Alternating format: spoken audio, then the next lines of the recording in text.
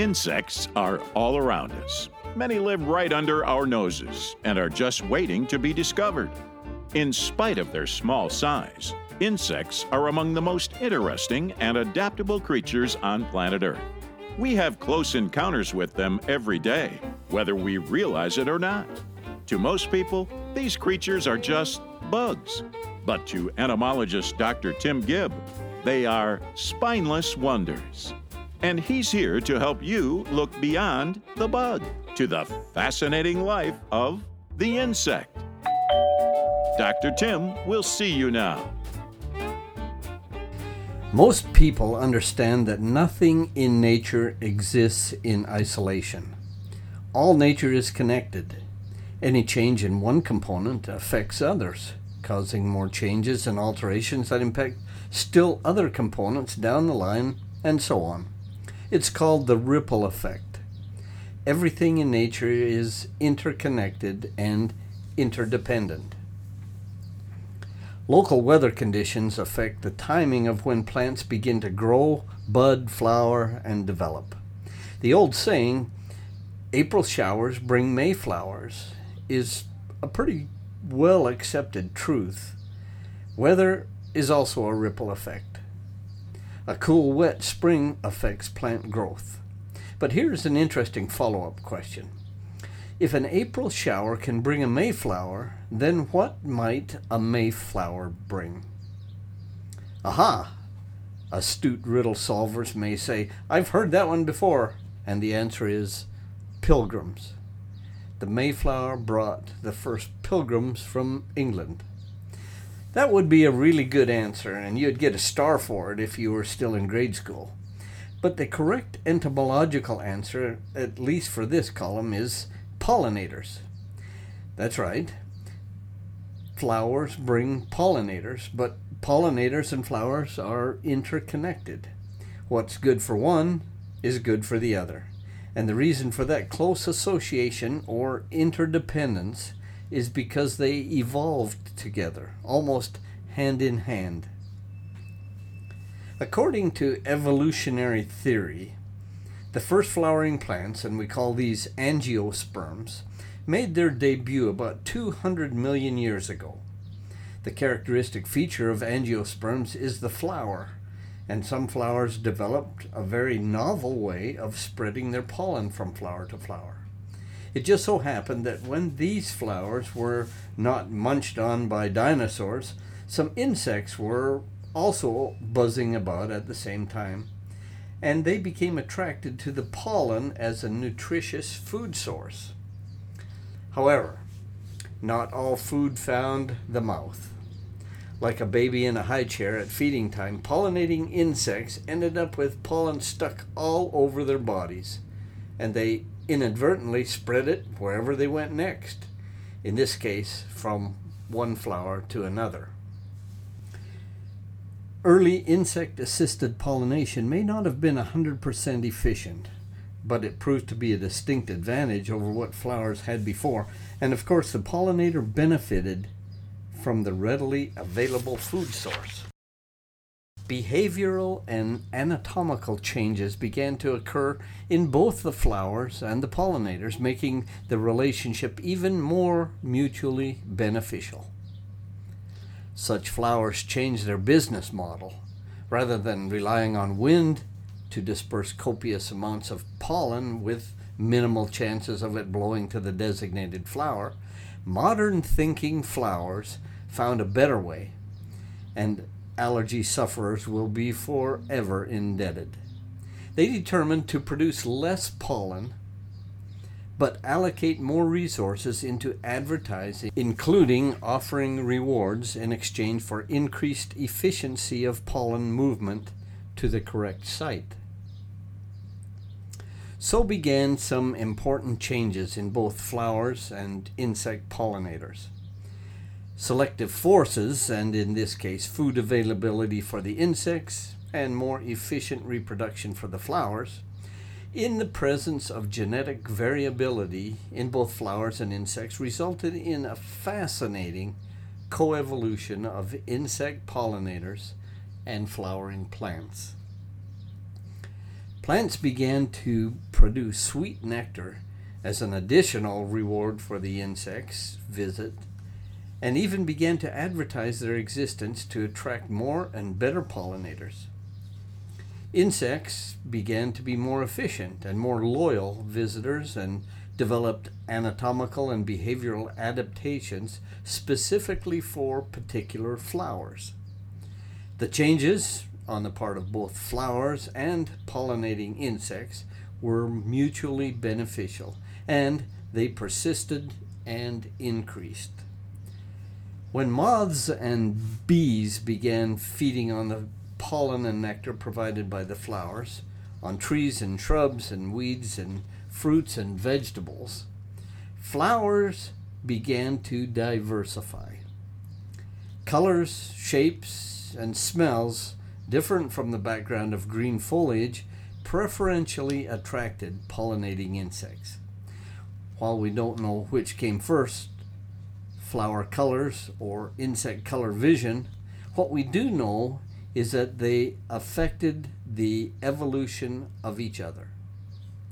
The net result is that of today's nearly 400,000 species of plants, about 90% are flowering angiosperms that show remarkable variation and diversification of flower structure, shape, size, petal color, and fragrance.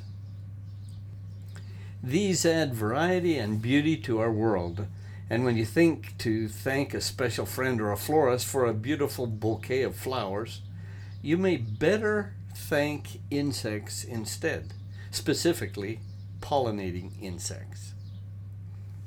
Over millennia, the first bees, wasps, butterflies, and moths also diversified and did so in direct correlation with the flowers.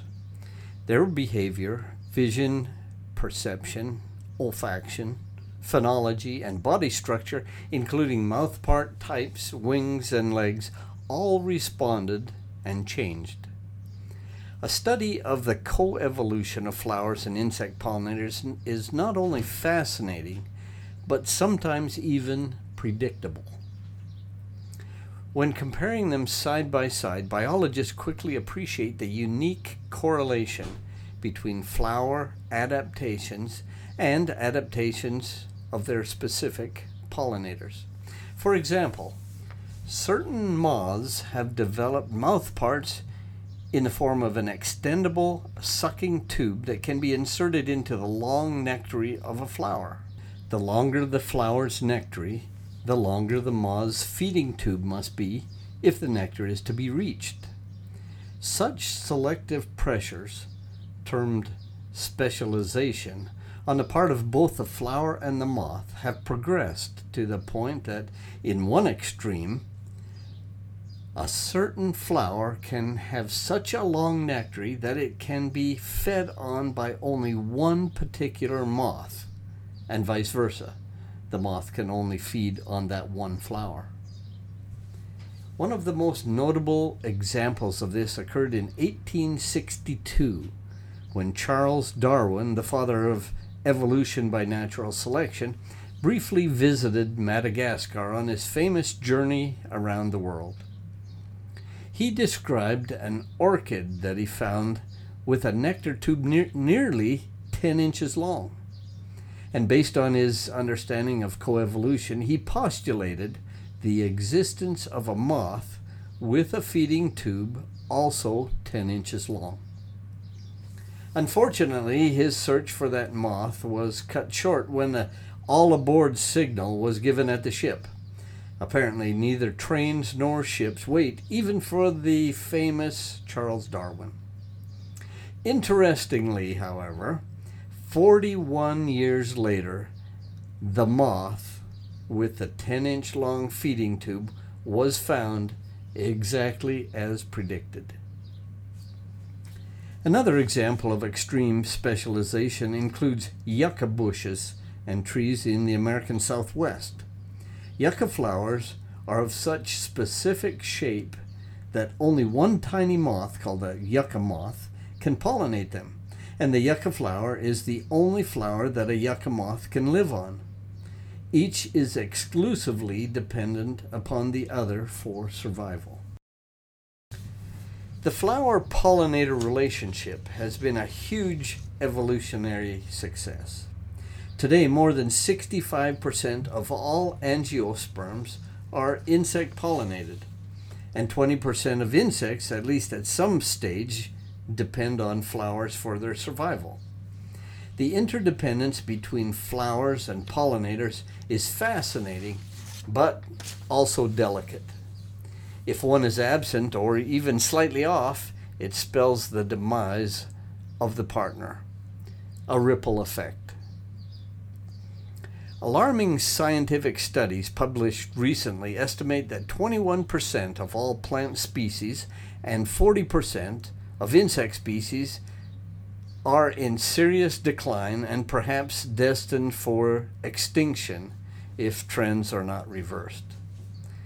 Further, studies claim that habitat loss is the main driver of this decline, followed by agrochemical pollutants, invasive species, and climate change.